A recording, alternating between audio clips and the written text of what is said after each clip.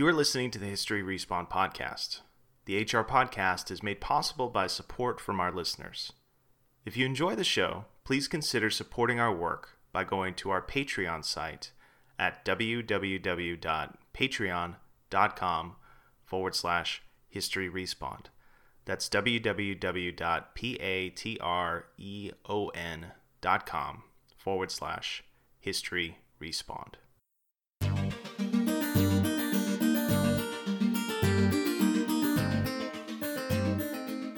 Hi everyone, welcome to History Respawn. I'm your host, Bob Whitaker. Today's episode is a discussion episode with Rob Rath. Rob is a writer and novelist best known for his weekly column, Critical Intel, which ran most recently on Waypoint. Critical Intel often touched on historical topics, including discussions of the portrayal of the First World War in Battlefield 1 and the depiction of cartel wars in Ghost Recon Wildlands. This month, Rob became a regular writer for the YouTube series Extra History, which is an offshoot of the widely popular game studies YouTube series Extra Credits. Extra History uses animation to present short histories of major events like the Punic Wars and world leaders like Genghis Khan. I thought this announcement made for a good opportunity to have Rob on the show to talk about history and games, as well as his new job with Extra History.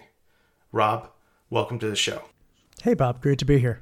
So, Rob, how did you come to write on games? If memory serves me correctly, you were once an undergraduate history student. Yeah, well, it's slightly embarrassing because so many people try so hard to get into writing about games, and I did it by accident. So I went to the University of Hawaii at Manoa. I'm from Hawaii, and I got a degree in history and world religion, mostly focusing on Europe, specifically crime and policing in London in the 18th century. And I graduated at a very fortuitous time, December of 2007, which immediately meant, decamping to Texas where there was a job I could get. And rather than going to grad school, which was the original plan, I was going to work a couple of years and save up money and go to grad school. Well, December of 2007 was not a great time for saving up money or going to grad school. Yeah.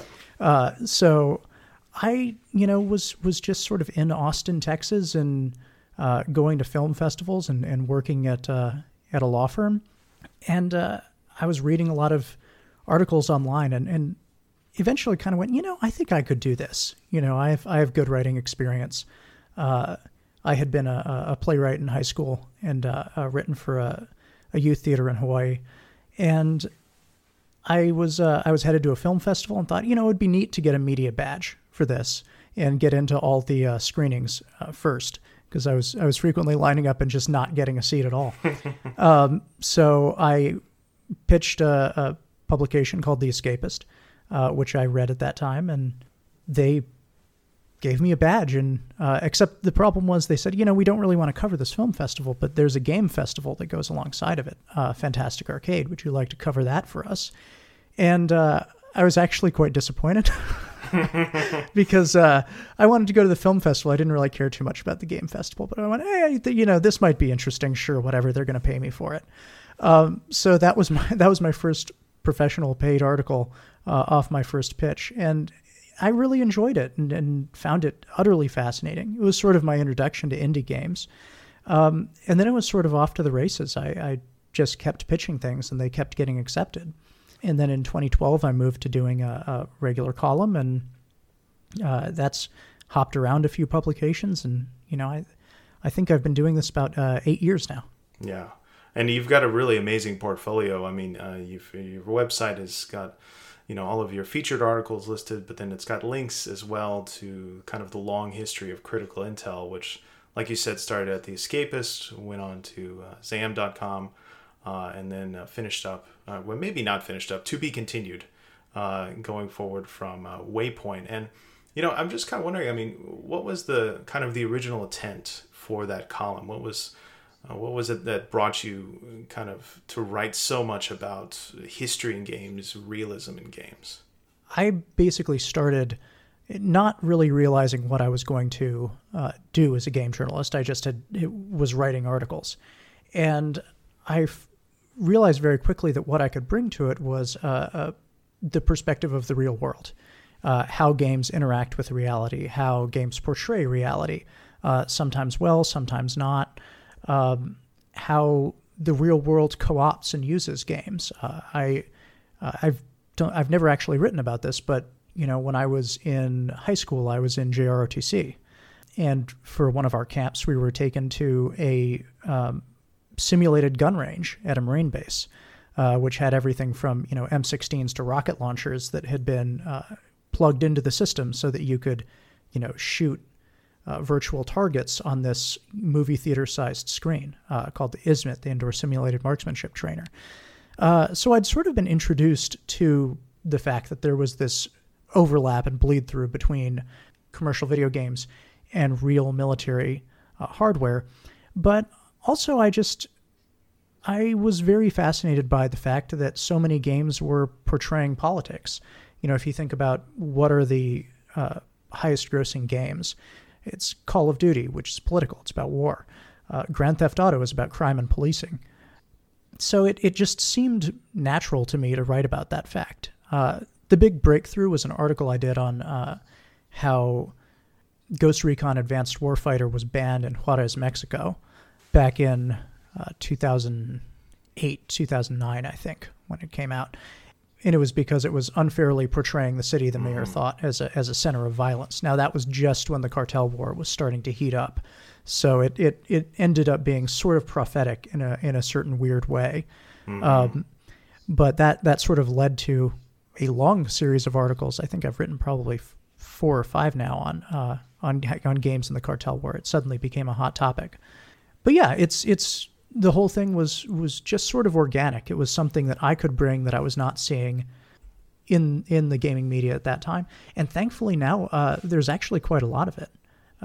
And now you have people who have actually had military experience writing about military games, which I love to see, because that's a perspective I don't have.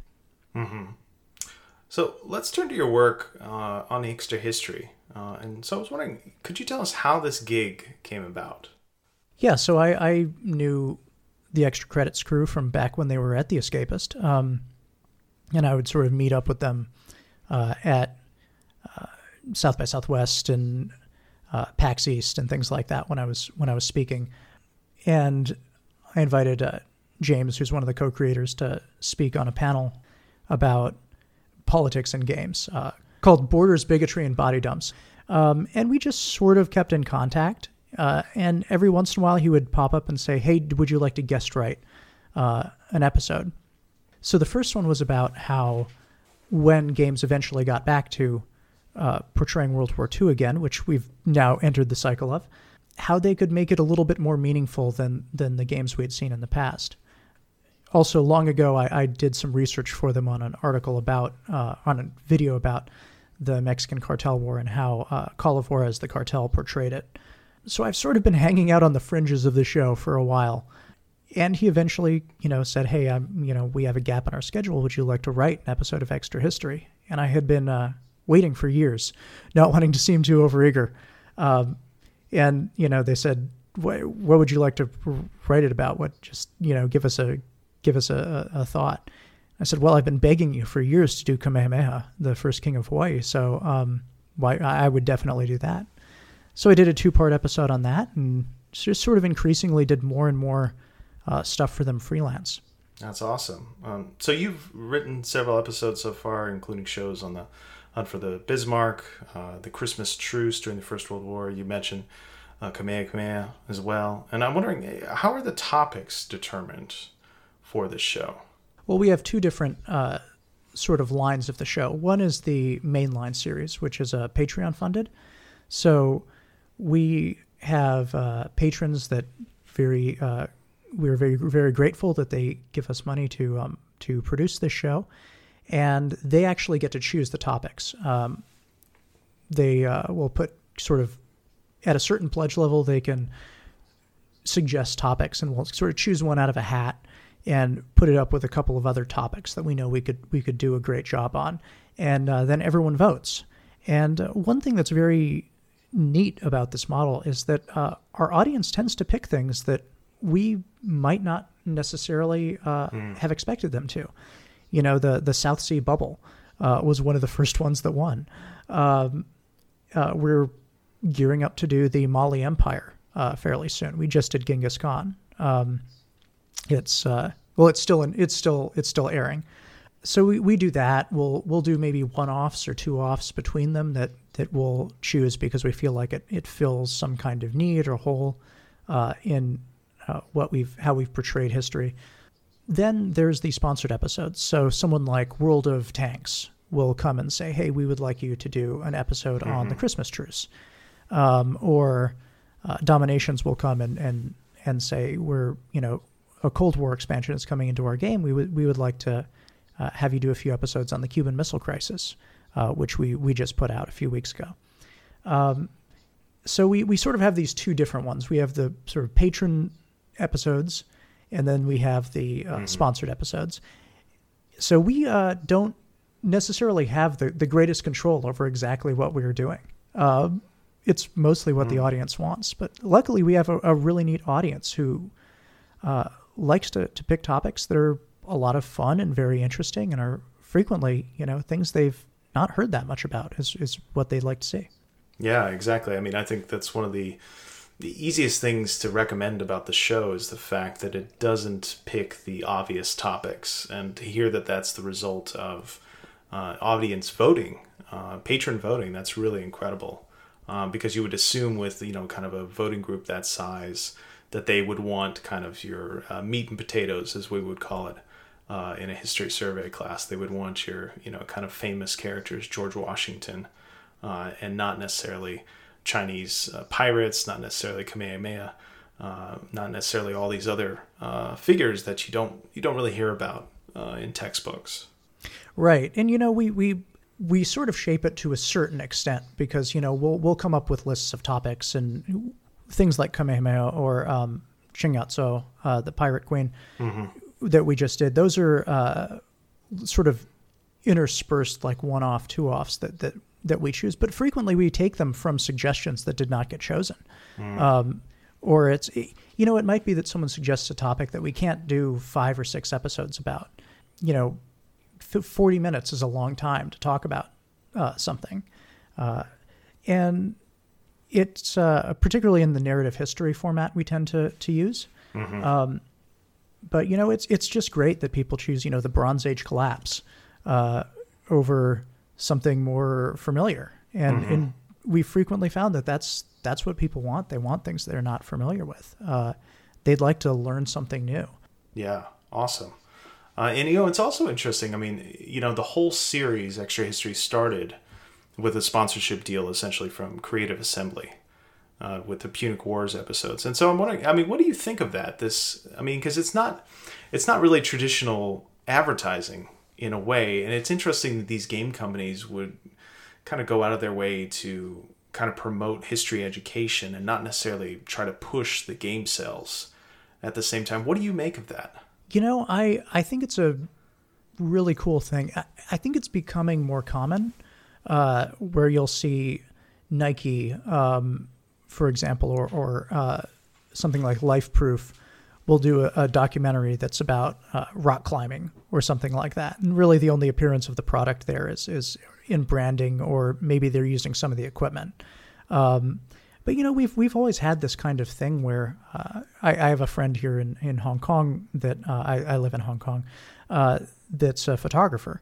And, he constantly does assignments that are from like car companies that involve, going out to some badlands somewhere and photographing these cars driving around in a race. And,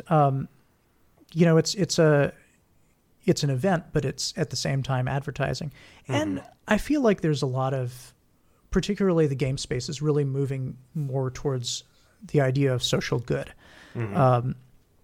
Even games that you could argue might trivialize, for example, warfare a little bit, like Call of Duty.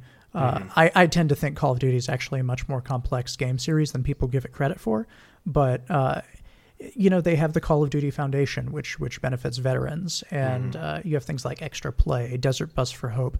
So there's quite a lot of charity and public good activity that's coming out of the game space right now. And I think, also traditional advertising on the internet is I think we're learning that it doesn't necessarily work as well as it used to. Yeah. And the idea of sort of holistic engagement of, hey, here's a game that you like or that you might be interested in. Here's how you can learn more about it. Mm-hmm. And really, this is what I've been doing with Critical Intel through my entire career with it, is to say, hey, you really like Far Cry 4. Let's talk about the real cultural stuff in Nepal that this is portraying. Mm-hmm. And, if it doesn't portray it in a way that's accurate, I can straighten that out. But, it's great that there's a game that is making people want to learn more about the world.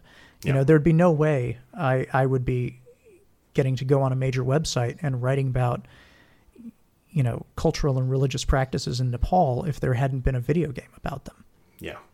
Yeah, absolutely. I feel the same way when I do work on History Respawned. I'm not sure how many of my scholarly colleagues would agree with that. But so you've given us the background on how the topics for the series are determined.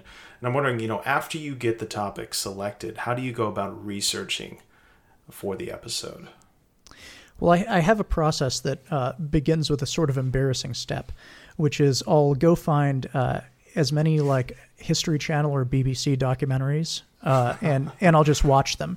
And what I'm doing is I'm, first of all, just getting an idea of the event, so that I sort of know where I am in time when I'm reading books about it. I can be a little more efficient. But also, I'm finding out what everyone thinks they know about that event, what is portrayed, how it's portrayed, and sort of get an idea of the popular consciousness about something. And then I'll go do deeper research and using scholarly resources, books, archives, if I can get to them. I'm in Hong Kong, so English language resources are not always very easy to come by. Mm-hmm. And, that way I can sort of get my own idea of how this should be portrayed and maybe focus on something that's a little bit different than what's in the popular imagination. One example is when I did Hunting the Bismarck, I became fascinated and a little bit obsessed with this 30-hour stretch where if you're watching most History Channel documentaries about the sinking of the Bismarck, there's a point where the Bismarck disappears. The Royal Navy can't find where it is. And at that point, they cut to commercial, and then they come back, and there's a plane, and it sees the Bismarck, and they say the Bismarck has been missing for 30 hours. And we spend almost an entire episode on those 30 hours and what was happening on the British side at Bletchley Park with the Enigma code machines trying to triangulate German naval signals traffic in the Atlantic with Admiralty strategists who are trying to game out different scenarios of where it might have gone and tell the ships at sea where they need to be positioned, and the political consequences with Churchill freaking out about the fact that it may have escaped after sinking the HMS Hood. So there's frequently a story behind the story that hasn't really been told yet. And as far as I know, we're the first, or at least as far as I've seen, we're the first documentary to have actually put those 30 hours on screen. And to me, that's actually the most fascinating part of the story because it's high technology and it's the people on shore who are really scoring this big victory rather than the people who are on the firing line. And it gives a little more of a holistic depiction of what fighting a naval war is like and how technical it is. Mm-hmm. Yeah. So I mean, when you're doing the research and you're putting together these episodes, I mean, obviously, you did say, the combination of these episodes are sometimes 40 minutes long. But, even with 40 minutes, it doesn't leave a lot of room, for a lot of these topics. So, I mean, do you struggle at all with leaving things out, cutting things? Yes, absolutely. And,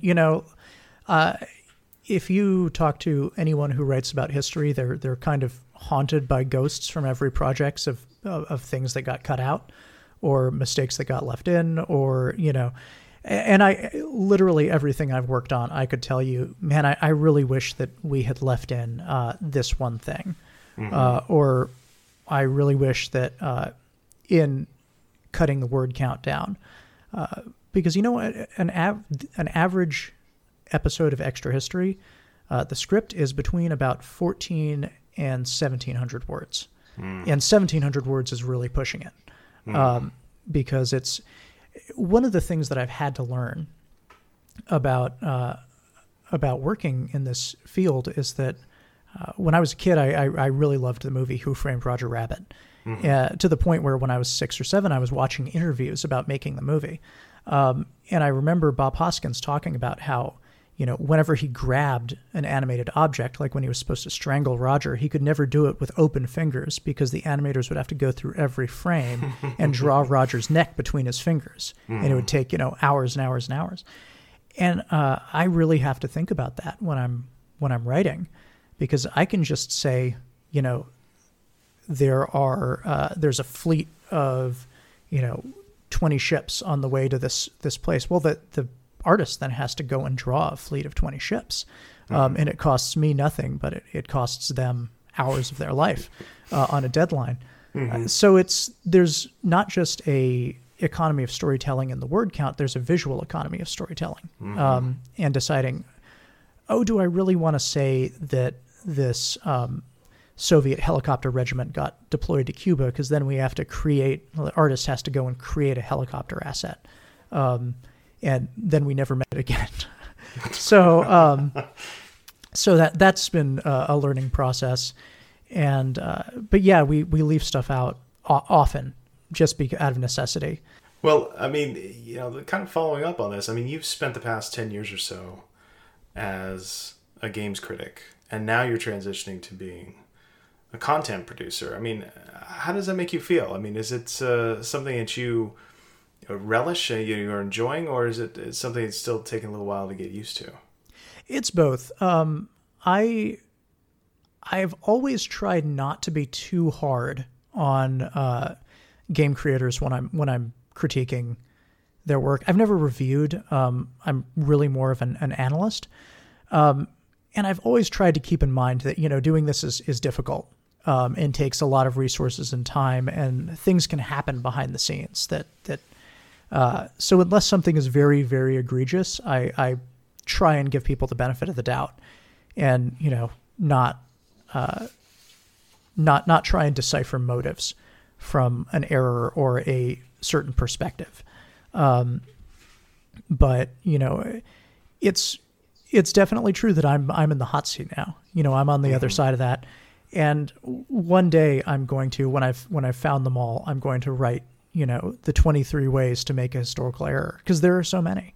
There's an error by omission, right? Like with the Bay of Pigs.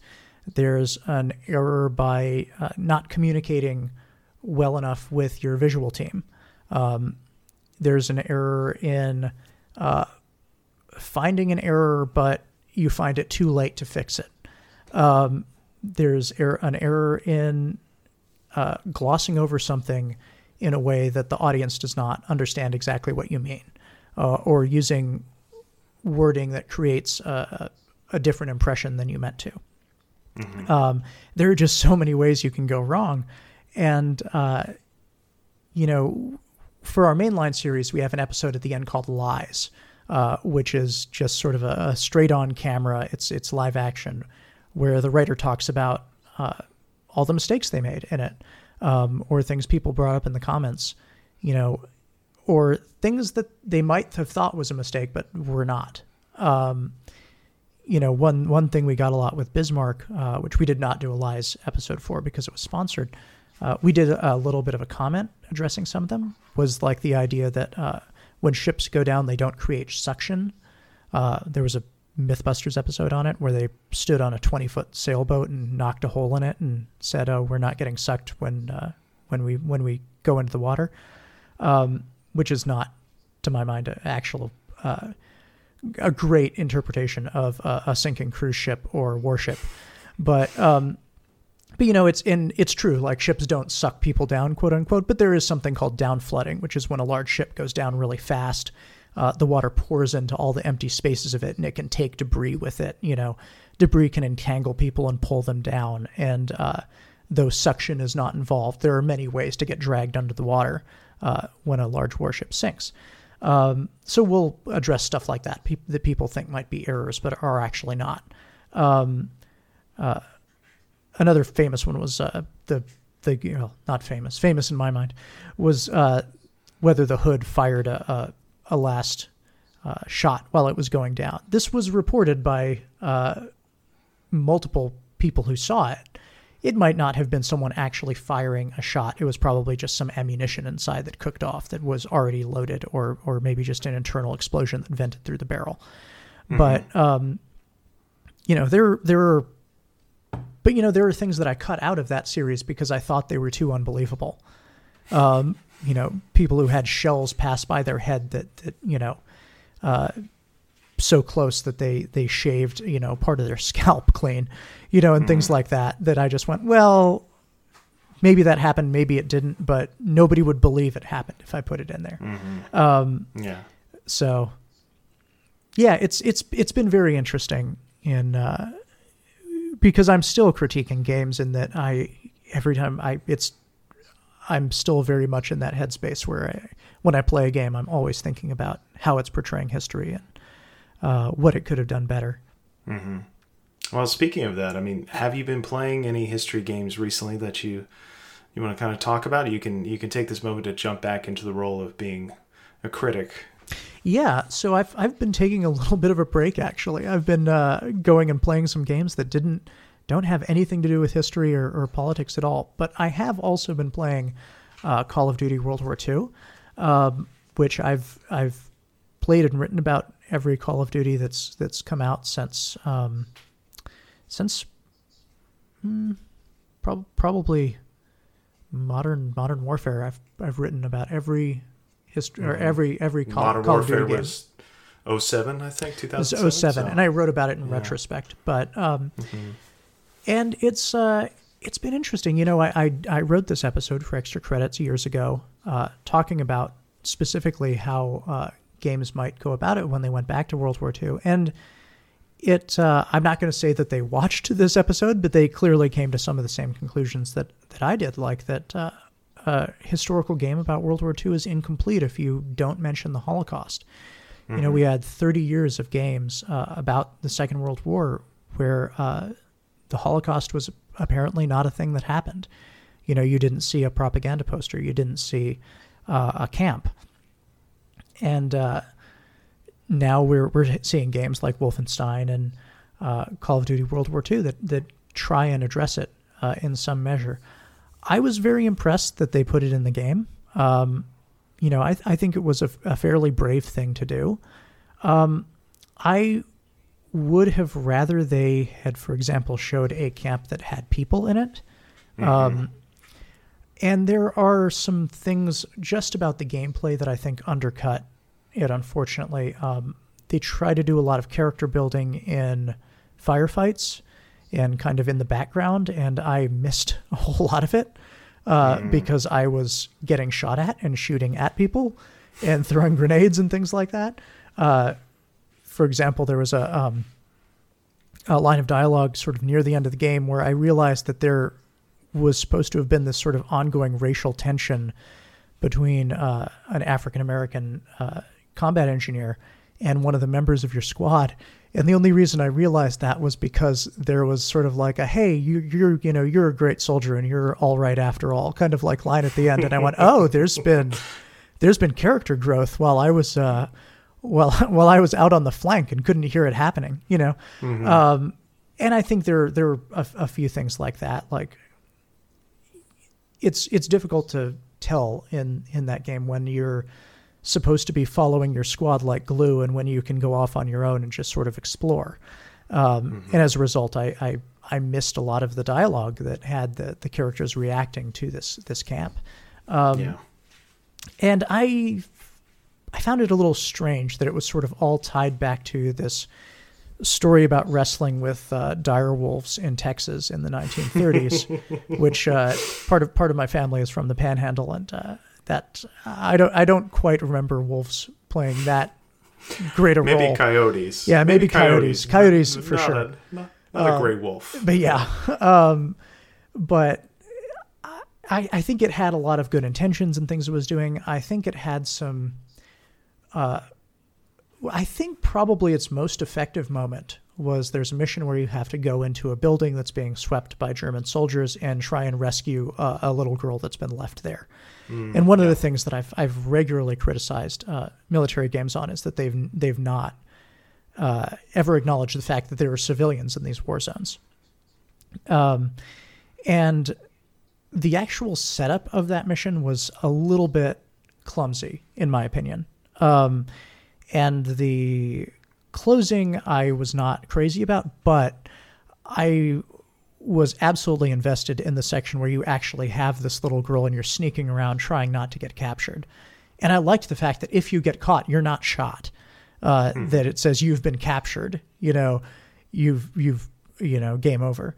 I really liked the fact that, you just get guns pointed at you and, it's off to the POW camp. But I definitely felt the tension in that. And I thought that section of it, the stealth section itself, was quite well designed. There's a resistance mission that I have to play a couple more times to really settle how I feel about it. I think it has a lot of neat stuff in it. Good mechanics, but it really is trying to ape Inglourious Bastards, I feel. Yes, and it didn't really... It's the first time you really are given dialogue options. And it didn't really preface it well enough, because I didn't realize that, one thing that you can do is ask around for this guy. And I thought that doing that action would immediately expose me, because I thought that was his code name, not his real name. So I had a very difficult time finding this guy, because I was just going around to these officers and, giving them this code phrase, thinking that was how I was supposed to, that he was supposed to give me some kind of code phrase in return. And, instead they're just sort of confused when I'm quoting poetry to them. Rather than just saying, "Hey, where is this officer I need to find?" At which point they'd say, "Oh, I think he's upstairs or downstairs or whatever."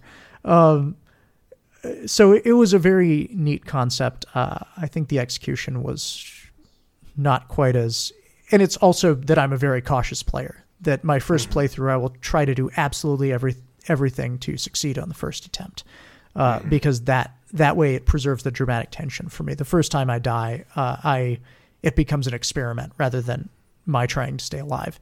So that could just be as a result of my kind of...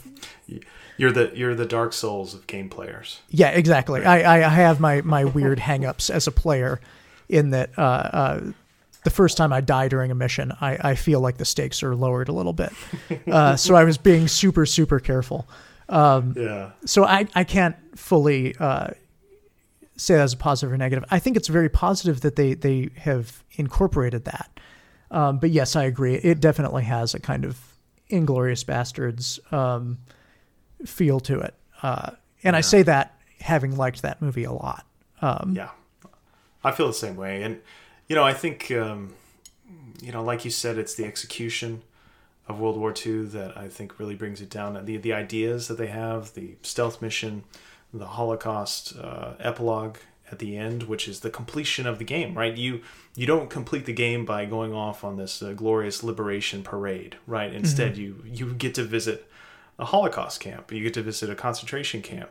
And I think that's a moment that could be incredibly moving, but like you said, I think it's kind of hamstrung by some of the execution that comes before it. But, like I've said all the time on History Respawn, is it's not so much the fact that these games, whether or not they get it accurate or whether or not, they don't get it accurately. What it is if the game is successful, right, and it does try to broach these topics, it might lead to further games, right, more games that'll do a better job with these sort of issues. And Call of Duty, like you said, making this kind of brave move to include the Holocaust, it might actually encourage other developers to make that same attempt. And do it better.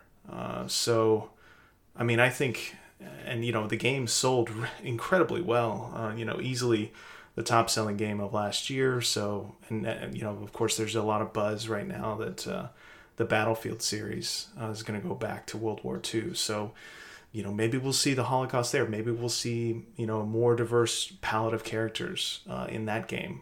So I think, despite the criticisms I have of it, and listening to your valid criticism, I think that, the game as a whole has been a net positive. Well, and I'll tell you something I like a lot about it. And it's something I would not, it's bizarre to say this, but it's something I would probably not have caught on to quite as much as a game journalist. Because, one of the issues with being a game journalist, particularly a freelance game journalist, because you're getting paid per article, is that you don't get to play something for a long time before you jump onto the next thing. So I have been extensively playing the multiplayer for Call of Duty World War II. It's the first time I've done that since World at War, which 2011, 2010. That sounds right. Yeah, so a long time. And I really like the fact, and it's sort of bizarre to say this, but it has a loot box system. Mm-hmm. Which overall I am not crazy about loot box systems, but what's neat is that a lot of the items you're going after or trying to build up to are uniforms for resistance groups. So, the first specialty uniform I got was from the Italian resistance. And I really enjoy the fact that people are getting introduced even in a small way. And those are kind of the coolest looking ones. So you'll see people run around dressed as like the Dutch resistance, and their first DLC map pack had one of the maps is Anthropoid, which is playing off Operation Anthropoid, the effort to assassinate Heinrich, the highest ranking Nazi official who was assassinated during the war by Czech resistance. So it's a Prague map, and the Prague uprising is something that ever since I went to Prague a couple of years ago, I've been a little bit obsessed with, because I was amazed that I had never heard about the fact that there was this enormous uprising at the end of the war, and it was one of the few times a city sort of liberated itself, the only time. It's just very neat that they're putting that sort of stuff in, and that it's a little more obscure. I was a little bit disappointed in that they had said, and I think this was just my expecting too much because of something that had been mentioned, was that you could play as soldiers from every nation in the conflict. And of course I live in Hong Kong, so I immediately was like, great, my Chinese partisan is going to be awesome in this game. And it turned out they meant every nation in Europe, which I'm sure they'll roll out more like Norwegian, resistance uniforms and stuff like that. Yeah. But it's funny that was a criticism because, historically, and looking back at the very beginning of the Call of Duty series, it's one of the more remarkable World War II series because it actually did have this concept of there being a wider world, right? In the sense that you had missions where you played as Russian soldiers on the Eastern Front, right? Whereas previously, you're either playing as the Nazis or you're playing as the Americans or maybe the British. So that's kind of an interesting omission on the part of the developers of Activision. Exactly. I'm assuming they're holding it for a sequel, which is what I would hope. But I would really like to see, and again, like, I do feel like this is an omission, but it's hard to say in a multiplayer game because it has a certain quality of persistence that it could be added later. I would really like them to have Asian head models. They have African American ones. You can be women in this one, but being from Hawaii, the first thing I thought was, oh well, I can't be a Chinese partisan. All right, I'm going to be part of the 442nd. I'm going to have a Japanese American, avatar and play as one of my friend's grandfathers. And quickly found out that wasn't going to happen. But, it's a thing they could add later. We certainly saw that with Battlefield 1 where the French army was not added until months after release. They were DLC. They were promised as DLC. So was Russia. So. Yep, exactly. Yeah. So it's been an interesting sort of deeper dive in. But then also you're the last time I logged on, it was near St. Patrick's Day, and the headquarters beachhead, sort of the beachhead where you get together your multiplayer games and open your loot boxes and stuff like that, had a giant had big shamrock patches everywhere, and like a pot of gold and like a rainbow and a giant beer stein in the middle of it. So you're kind of going, okay. So now people are dressed with, French resistance, clothing, and they've got, like a green bowler hat on. So there's a little bit of a gonzo nature to it that I'm not wholly comfortable with. Yeah. There is, there's this thing, and it happens all the time with historical video games, is on the one hand, it is kind of promoting historical memory, historical knowledge, maybe even encouraging somebody to go to a library, for instance. But at the same time, it's still a video game, right? So you get the shamrock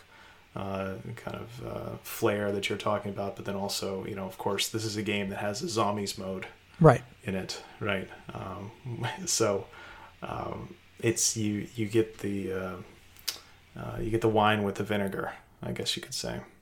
Yeah, and I do really hope that it will inspire people to do more research on their own. That's actually our goal with Extra History. Is we always say, look, we're not a show that's going to give you a holistic, we're in no way telling the definitive version of any story we tell. It's just the hope that this entertains you and educates you a little and gives you a place to start where you can do your own exploration. And I admit that is what happened with me. That's why I got interested in history, is I watched Indiana Jones as a kid, and I thought, wow, Egypt seems really cool. And I went to my school library and checked out a bunch of books on Egypt. One of the reasons that we have this explosion of, sort of cyclical World War II games is because of Saving Private Ryan, and the interest it created. In a really bizarre example, I have a bunch of nephews, and one of them is 7 years old, and he is all of a sudden, just in the last few months, obsessed with D-Day, and he doesn't play video games. He's not allowed. But I guarantee what happened is that one of his friends at school has an older brother who has been playing Call of Duty World War II and can't stop talking about D-Day. So it filtered down to his brother. And, now my little nephew is very interested in hearing about this kind of stuff and asking my sister, what our family did. And that's a little younger than I started, but, luckily his uncle has to do with a animated historical documentary series that is not going to be inappropriate for him to watch. Yeah. And that's kind of the pitch that I make to scholars when I talk about coming on History Respawn, is that, when we talk about the future of historical memory, it's going to be something that is going to include games. So, it's not going to be dominated by games, but games are going to play an important part of that. And, for instance, when a toddler or somebody, in elementary school in the future, when they have their first moment with history, it's probably going to come through a phone or a tablet game, right? It's not going to come through a book, right? So I feel like people like historians, people like those of you running Extra History, they need to be in that space in some way, shape, or form. Yeah, I this summer I spoke at the Historical Novel Society, and I gave a presentation that was basically like, in the age bracket of the Historical Novel Society tends to be, a bit older. They're generally not. I don't believe you, Rob. Yeah, no. They're not the Xbox Live crowd overall. But, I essentially just did a slideshow and said, hey, listen, if you're writing a book about Renaissance Italy, you need to know, at the very least, just read the Wikipedia page on what happens in the Assassin's Creed series, because you're going to have a lot of younger readers that's their frame of reference for it. And you don't necessarily have to even play the game, but you just have to be aware of what's in it and maybe how it portrays. Read a couple of articles. Even something like someone was writing about medieval Islam. And it's like, great, you need to do some work on Crusader Kings too, Yeah, absolutely. And there's just so much out there that there's almost any topic that someone gave me. I played a game where I said, just tell me what your book is about, and I'll tell you the game that, you can play that portrays that era. So it's part of the environment. It's in the air we breathe. There's no getting away from it. That's going to do it for our episode today. Rob, thank you so much for joining me on the show. Thank you. Thank you for having me.